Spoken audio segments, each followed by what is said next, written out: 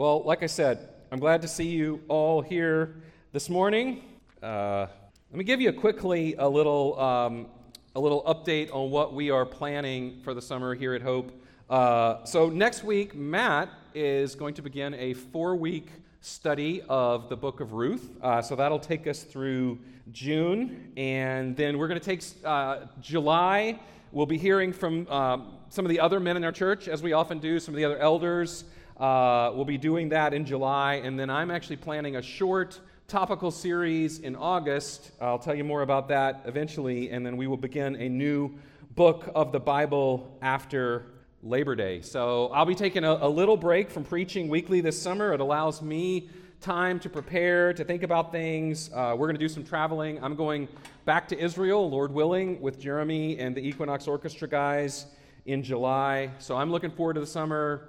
I hope you guys are. We'll have VBS, we'll have youth camp, we'll have other opportunities to serve together as well. So I actually finished John a week early. I know that seems weird, but just because of the way it ended up falling out, I finished a week early, so I needed to fill the calendar. I was due to preach this morning, and I needed to find something to preach. So I thought it would be good to preach a psalm. And as I've told you, and I would commend this practice to you, I read one psalm every morning. I keep up with that psalm in a little book that I keep next to my Bible. That's the beginning of my time in the Lord, is I read through the psalm, I pray through it as well as I can. And it's been fairly beneficial to me. It is the prayer book of God's people, that is the Psalms.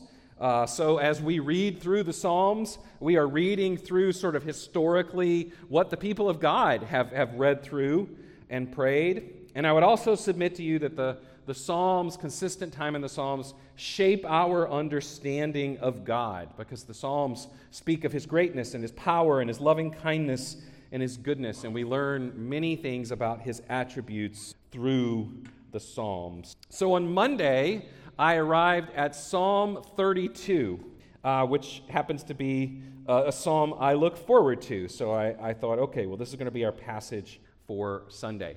I actually believe that psalms are most intended to be sung and read and prayed. I'm not saying that they're not supposed to be preached, but that primarily they're to be sung and read and prayed together. So when I do have an opportunity to preach a psalm, my purpose is so that we can read and pray and sing it with better understanding. And so, as always, I hope that maybe you'll make some notes in your Bible from some of the things that I say. I like to say, you probably hear me say this sometimes, I hope you will add this to your tool chest, your spiritual tool chest. And what I mean by that is, I hope this will become a psalm that you are familiar with and that you too go back to at various times during the year as you read through the Bible.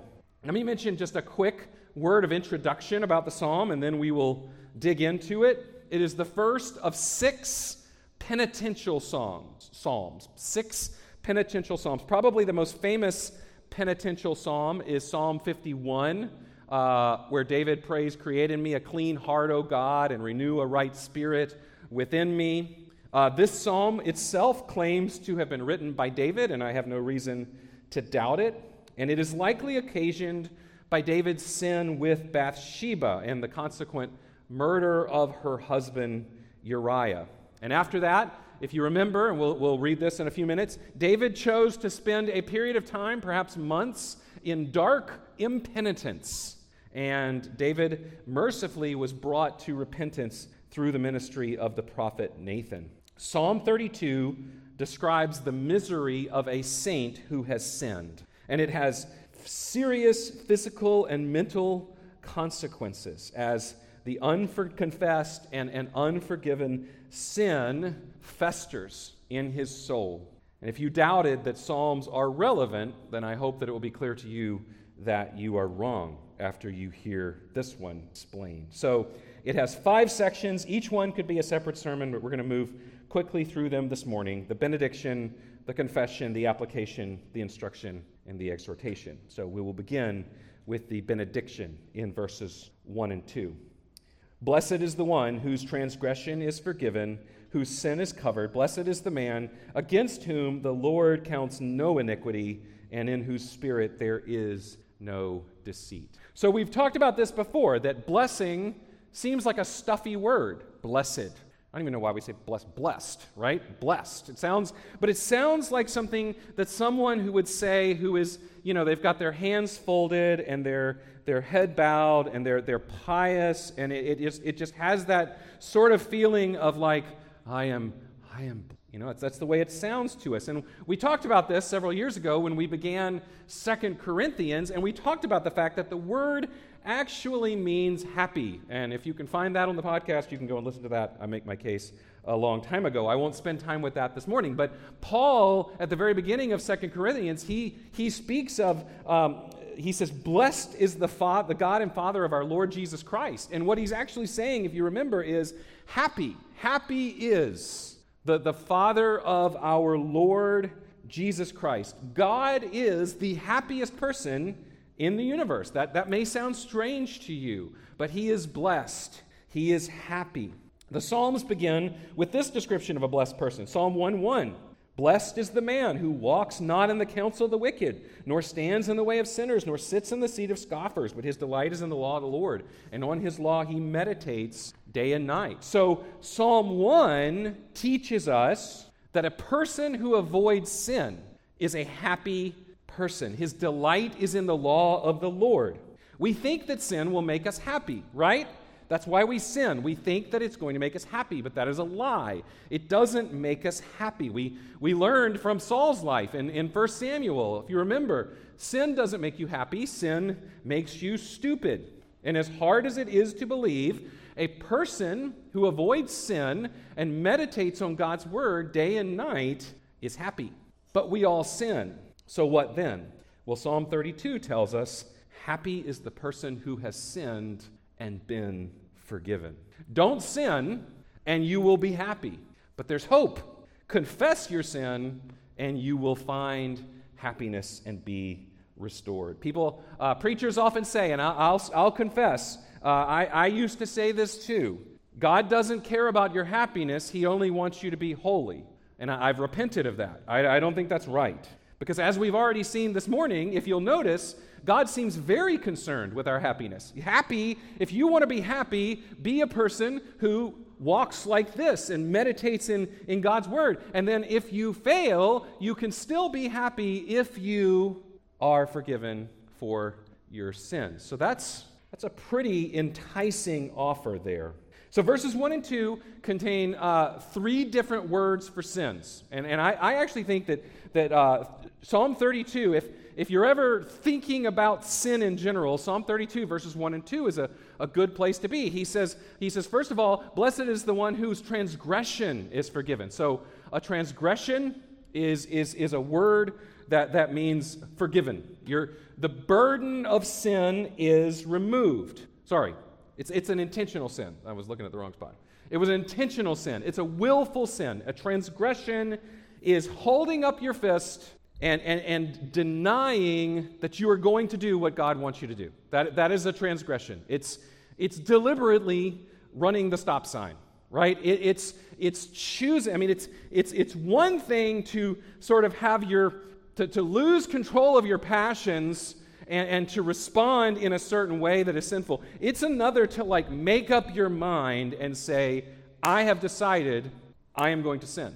That is a transgression. Sin, on the other hand, refers to missing the mark. So sin has the idea that you've chosen the wrong target.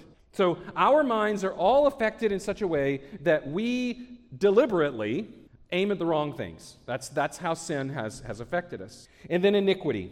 Iniquity refers to sin that is planned out. Iniquity is sort of what we live in. We live in iniquity. The iniquity of our hearts lead us to aim at the wrong things and to deliberately defy God. So it's this sort of threefold picture of sin, something that David knew something about, and then man's threefold rebellion is met by God's threefold mercy.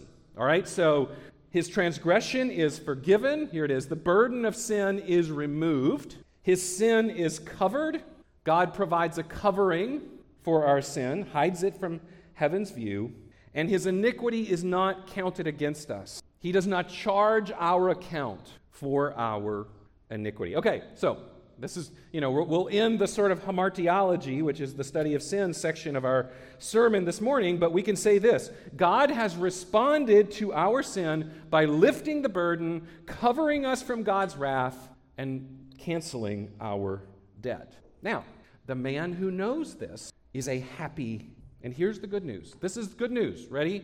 It is possible to not just be truly forgiven, but to know it and to have joy as a result. So we are New Testament believers. We are on this side of the cross. We can still hear the Savior say, as he says to the paralytic in Matthew 9, "Take heart, my son, your sins are forgiven." Oh, that's a joyful thought. That's a really joyful thought. We'll talk more about that in a minute. But David had experienced a time when he had not enjoyed God's forgiveness. So this is the confession in verses 3 through 5. "When I kept silent, my bones wasted away through my groaning all day long. For day and night your hand was heavy upon me. My strength was dried up as by the heat of summer. Selah. I acknowledged my sin to you, and I did not cover my iniquity. I said, I will confess my transgressions to the Lord, and you forgave the iniquity of my sin. Selah." So for many months, David had lived in distress because he had broken God's commandments. These were not sins of ignorance. He had committed high-handed rebellion against God. He sought to stifle his conscience, and then to make matters worse, he had been a man who had enjoyed God's presence. So he was living with a guilty conscience, having spent his life, much of his life, enjoying a real relationship with God. And listen to the description of his condition. "When I kept silent, my bones wasted away." He was physically affected. He was so distressed that he groaned. He was becoming like an aged man. All day long, through my groaning, all day long, it was continuous. Day and night, your hand was heavy upon me. There's no relief. And then my strength was dried up by the heat of summer. My soul was thirsty. I could find no refreshing. And his condition remained while he remained silent. His sin remained as long as it remained unconfessed. And I know this is very out of fashion to suggest today, but unconfessed sin is a very real source of physical and emotional suffering. And I do believe that in people today, people don't know what's making them so miserable, but the one thing they do know is that they aren't causing it. I read my Bible, I pray, I go to church, I'm still in distress. And so what I know is the problem can't be me. But listening to David's description of his experience, doesn't what he described ring true with much of what we see around us today? Much of the heartache that we see around us today, you could say there are many people who we know, even professing Christians, who would say, "I'm groaning all day long, my bones are wasting away, your hand is heavy upon me, my strength is dried up." And like David, we're talking about believers who have known the joy of the Lord. So please don't be so quick to dismiss personal sin and unrepentance as a cause of your distress. Let me remind you of David's encounter with the prophet Nathan in 2 Samuel 12. So David had committed 3 heinous sins. He had committed adultery, he had committed covetousness, and he had murdered Uriah. So the prophet comes and appears before David. I'm sure he's not excited about this assignment. And he starts with a story. This is in verses 1 through 4. "There are 2 men in a certain city, one rich and the other poor. The rich man had many flocks and herds, but the poor man had nothing but one little ewe lamb, which he had bought. And he brought it up, and it grew up with him and with his children, and it used to eat of him morsels and drink from his cup and lie in his arms, and it was like a daughter to him.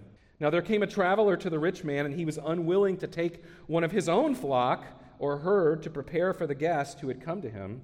But he took the poor man's lamb and prepared it for the man who had come to him." So at first, David is indignant.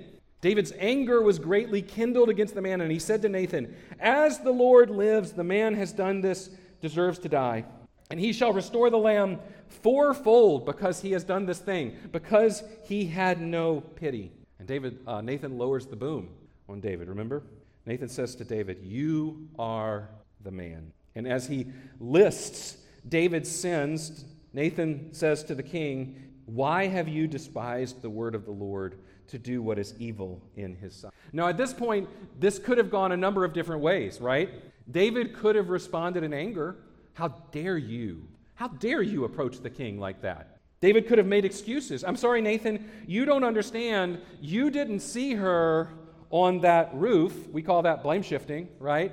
It's her fault. Or David could have tried to lie, which would have been difficult. He's pretty much caught red-handed, but I guess he could have tried. But God's mercy is great, and David responds in repentance. David says to Nathan, "I have sinned against the Lord." And Nathan said to David, "The Lord also has put away your sin. You shall not die." So back to Psalm 32. David says then, "I acknowledged my sin to you. I did not cover my iniquity. I will confess my transgressions to the Lord, and you forgave the iniquity of my sin." So David laid bare his sin before God. This is one of my favorite word studies. We don't do a lot of word studies in here. But the word for confess, 1 John 1:9, right? "If you confess your sins, he is faithful and righteous to forgive you of your sins and to cleanse you from all unrighteousness." The word confess in the Greek is a compound word. It is homologeo. Homo means same, and legeo means to speak. It's very helpful because we understand then that to confess our sin is to speak the same. We would say to agree with God. David, after Nathan confronted him, agreed with God about his sin. That is the essence of confession, brothers and sisters, that we would come to God and agree. We agree. God, I agree. I now see my sin like you see my sin. And I would ask you this morning, are you covering your sin before God today? And by that I mean, are you refusing to agree with him about the severity of your sin or things you have done? Are you trying to rationalize? Are you trying to justify? Well, it's not really that bad because, no, that's not confession. But if we confess our sins, he is faithful and righteous to forgive us of our sins and to cleanse us from all unrighteousness. And I like to say, in that promise, and that's a precious promise, you do one thing. You confess, you agree with God, and then God takes care of the rest. He does the forgiving, and he does the cleansing. And I haven't mentioned Jesus in this sermon yet. Obviously, David lived before the cross. So I think it's worth asking, what was David trusting in for forgiveness? And many people sometimes will say, well, in the Old Testament, saints were saved by the law, and in the New Testament, saints are saved by grace. This is not true. Nobody has ever been saved by trusting in the law.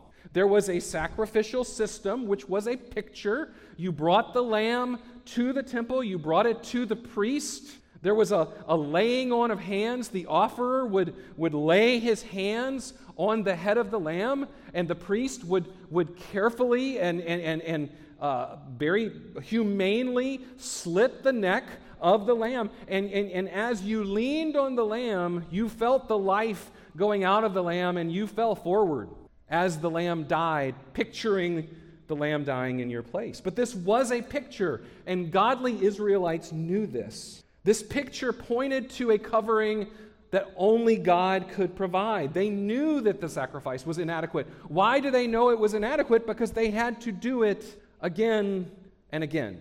David trusted in a sacrifice that was going to be provided. We trust in a sacrifice that has already been provided in Jesus Christ. The writer of Hebrews says, it was impossible for the blood of bulls and goats to take away sins. And so when John the Baptist comes on the scene, and we saw this a few months ago in John, and says, "Behold, the Lamb of God who takes away the sins of the world," godly Israelites should have been saying, so that's what it meant. But is this really practical? I mean, let's be honest. We all like to keep our lives separated. We got the physical, we got the spiritual things, getting saved, praying, reading my Bible, coming to church, and then the spiritual, the physical things, the things that really matter, right?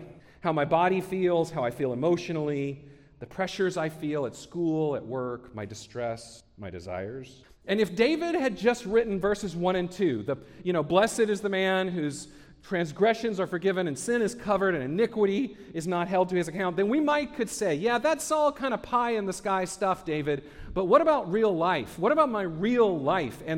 David includes verses 3 through 5, the distress, I think, so that we can connect the two. Is it at least possible that our spiritual lives and our physical well-being and our emotional states are more connected than we allow? David thinks so. And so he makes an appeal. He says, therefore, let everyone who is godly offer prayer to you at a time when you may be found. Surely in the rush of great waters they shall not reach you. You are a hiding place for me. You preserve me from trouble. You surround me with shouts of deliverance. Selah. So here's David's assumption. He starts with a basic assumption, and this is key. He assumes he is speaking to people who desire to be godly. Okay, so at this point, David is like, this is instruction for people who know that sin exists in their lives, me, and who aspire to be that Psalm 1 kind of person who avoids wickedness and delights in God's word. And by the way, I think this is very important for us today. When David speaks of our sin being covered, he doesn't mean it in a way like our sin is covered so that we can continue to sin while God ignores it. Okay, we just got to be clear on that. Kids especially, you got to understand this. Just because you can get away with sin doesn't mean you should do it, okay? In other words, it's not that we say, I can commit this sin because I can just know that it's going to be covered. Who hasn't thought that? I mean, don't raise your hand. But who hasn't thought that, right? I can do this sin and then I can just come back and I'll ask forgiveness later. That's not the way this works. The godly person does sin, but they don't want to keep sinning. And so David says, pray to the Lord. So this is the instruction. Pray to the Lord at a time when he may be found. Seek the Lord. Oh, King David, you are being so simplistic. You know, my problems are so much bigger than prayer. Thank you. I will pray. But we live in a much more sophisticated age. And yet, what is it that has changed in David's situation? I acknowledged my sin to you, and I did not cover my iniquity. Brothers and sisters, please be honest with yourself. I've been having to be honest with myself all week because I've been dealing with this passage all week. Our heart pushes back against the simplicity of that. Is it true that we can find forgiveness by acknowledging our sin, by confessing our sin to the Father, by refusing to cover up our sin? It would seem so. And he says, do it while he may be found. Don't delay. Don't let that flame flicker out. In fact, don't assume you're godly if you refuse to draw near to God. There is mercy, but a time of judgment will come. And anyone who remains steadfastly, stubbornly refusing to repent will eventually face judgment. So we could say it like this. Will you agree with God about your sin while he may be found? And I do think, I think, brothers and sisters, we can all admit, there are people we know who are miserable because they are living in unconfessed sin. I think some of them are believers who, like David, have wandered from the path. They have known, and I would carefully suggest that one of the most miserable people in the world is a believer who has known the presence of God, but who is persisting in unrepentant, unconfessed sin. And then I think there are others who have tasted the goodness of God, but have never truly confessed their sin and sought mercy. What is the result? Surely in a rush of great waters they shall not reach him. You are a hiding place for him. You preserve him from trouble. You surround me with shouts of deliverance. I kept thinking of the story of Naaman in 2 Kings 5. Do you remember this story? This is flannel board material right here. This is old-time Sunday school. Naaman is a Syrian official. He's a commander in the army of the king of Syria. He has leprosy, and he has this little servant girl who is from Samaria. All right, she's Hebrew. Samaria is another name for the northern kingdom of Israel. All right, so she has been captured. Whole lot of stuff we could deal with there. She said to her mistress, would that my Lord were with the prophet who is in Samaria. He would cure him of his leprosy. So the prophet is Elisha. And it's a really great story. 2 Kings 5. I'm not going to go through the whole thing. Mark it down. Go read it with your family later. Naaman shows up at Elisha's door, and the king has a hizzy fit. What do you mean? What do you mean a commander of Syria is coming into our nation and asking the prophet to heal him? So he shows up at the prophet's door, at Elisha's door, and he's got horses and chariots. So you've got Elisha, he's just sitting around, tending his plants. And all of a sudden, a Syrian commander shows up on horses and with chariots. Elisha sends out a messenger. Hey, go tell him Go and wash in the Jordan 7 times, and your flesh will be restored, and you shall be clean. But Naaman was angry and went away, saying, Behold, I thought he would surely come out to me and stand and call upon the name of his God and wave his hand all over the place and cure the leper. Naaman's like, what is this? I mean, he could at least come outside. I thought there would be a big scene here, and he tells me to go wash in the Jordan. He stomps off. Verse 12 says he went away in a rage. I am an important man. I am a serious man. I have complicated problems. What do you mean sending me to go wash in the Jordan? Plus, Jordan's muddy. And by the way, I think this is how many professing Christians respond to the simplicity of God's word. I came here in terrible emotional distress, and you tell me to seek God? How dare you?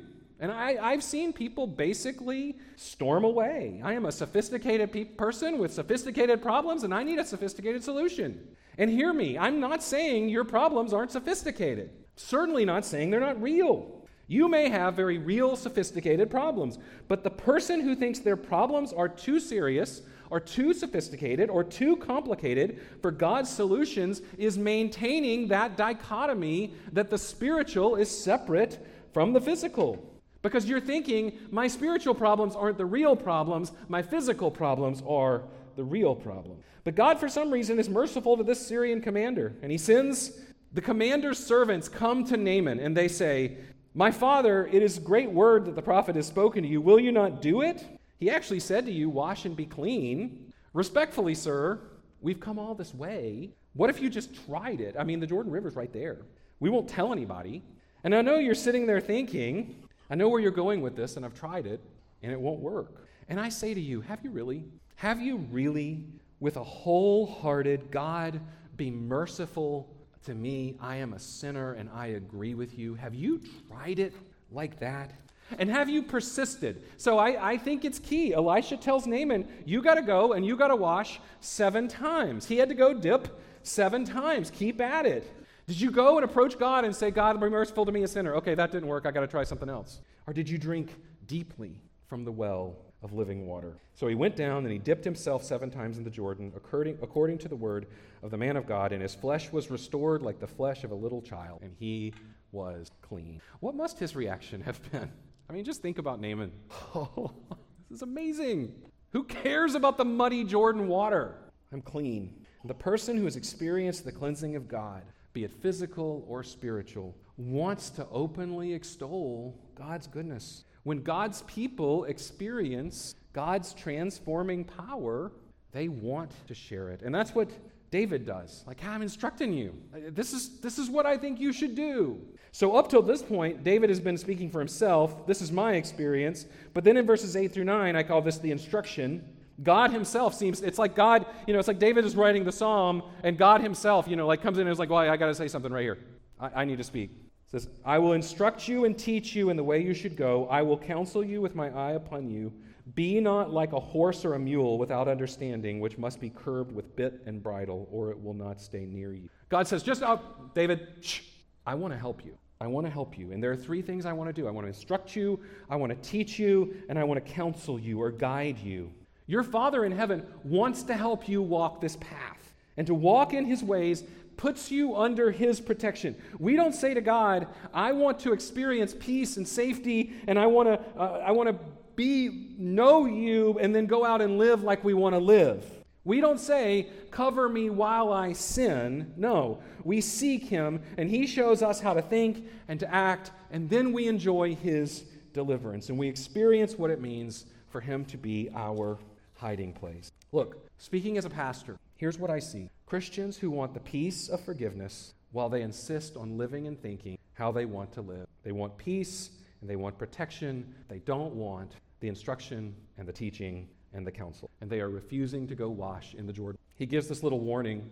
Don't be like a dumb animal. These are God's words, not mine.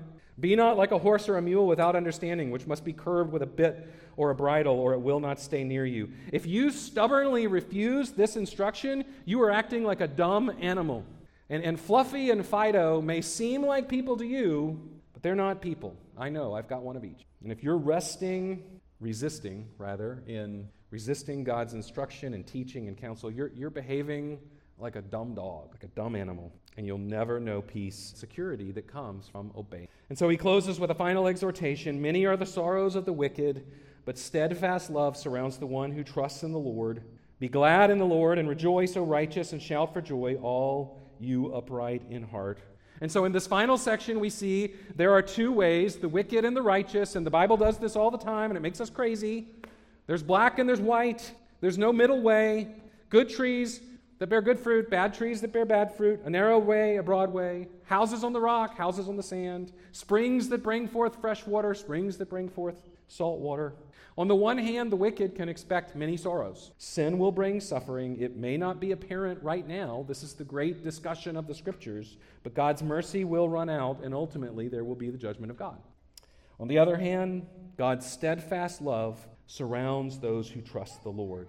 And steadfast love is just another word for mercy or loving kindness. David exchanged the sorrow of wickedness for the joy of forgiveness. And you can too. So, how is it that poor people, sick people, bereaved people can consider themselves blessed? And here's the truth. I know rich people who are miserable, and I know poor people who are joyful. I've known healthy people who are scared to death, and I've known sick people who are at perfect peace. I've known people surrounded by family and friends who are lonely and depressed, and I've known people who are afflicted with all kinds of losses who seem content. And there are those people, I don't know if you've ever had the pleasure of meeting one, I've met a few, who it feels like in the midst of their distress, when you go to comfort them, they're trying as hard as they can to comfort you. It's so weird. You ever met a person like that? Hey, brother, I'm so sorry for your loss. Well, let me encourage you. Let me, out of the comfort that I am receiving, comfort you. And it's like, whoa, that's weird. You are so blessed. How do you explain this? A starting place is forgiveness of sins. And you know, David is living in the real world just like we live in the real world. He is not a man walking around with his head bowed and his hands folded. He knew what it was to sin, to be betrayed, to endure affliction, and to be physically exhausted. We saw all of that last year in 1 Samuel. And this psalm, it reads like real life. Do you notice that? Blessed is the man whose transgression is forgiven. When I kept silent, my body wasted away. When I confessed my sin to you, you forgave my iniquity. Listen to the instruction of the Lord. If you don't, you're acting like a wild animal. Many are the sorrows of the wicked, but the righteous are glad in the Lord. And I see this. These are the normal ups and downs of the normal Christian life, groaning in sin and experiencing the joy of forgiveness. And I hope this much is clear to you this morning. True happiness is found in relationship with God. It is being instructed and guided by Him. And that relationship begins with forgiveness. You guys, there is a sense in which once we know we are forgiven, our steps should have a spring in it. Our eyes should have a twinkle. Even if there are tears, that there's that spark of joy that tells people something's different here. Think of all the songs. At the cross, where the burden of my heart rolled away. Has the burden of your heart been rolled away? Have you experienced forgiveness? My chains fell off, my heart was free. I rose, went forth, and followed thee. Have your chains fallen off? We sang last week, in Christ alone. No guilt in life, no fear in death. This is the power of Christ in me. Once you know those things, there's joy there. And that's why we sing. And that's why we tell other people about what God has done for us. And this is the starting point for everything we have, Christ. So we're going to turn to the Lord's table, as we do every Sunday. And with this understanding of forgiveness in mind, I'd invite the guys to come up and to distribute the bread and the cup. In a sense, we celebrate that forgiveness, the broken body of Christ, the blood that is shed for us. We celebrate that every time we participate in this little supper. And we look forward to a feast one day when we will all think about that, when we will all eat together with Christ in full awareness and enjoyment of all that He for us. So if you're here with us this morning, if you're not normally here with us, you are welcome. If you know that forgiveness, you are welcome to partake with us as we eat and drink. If not, find one of the guys with the green tags and ask them about that, and we would love to share that with you. So guys are going to hand out the bread and the cup right now. Hold on to it, and I'll come back up in just a second.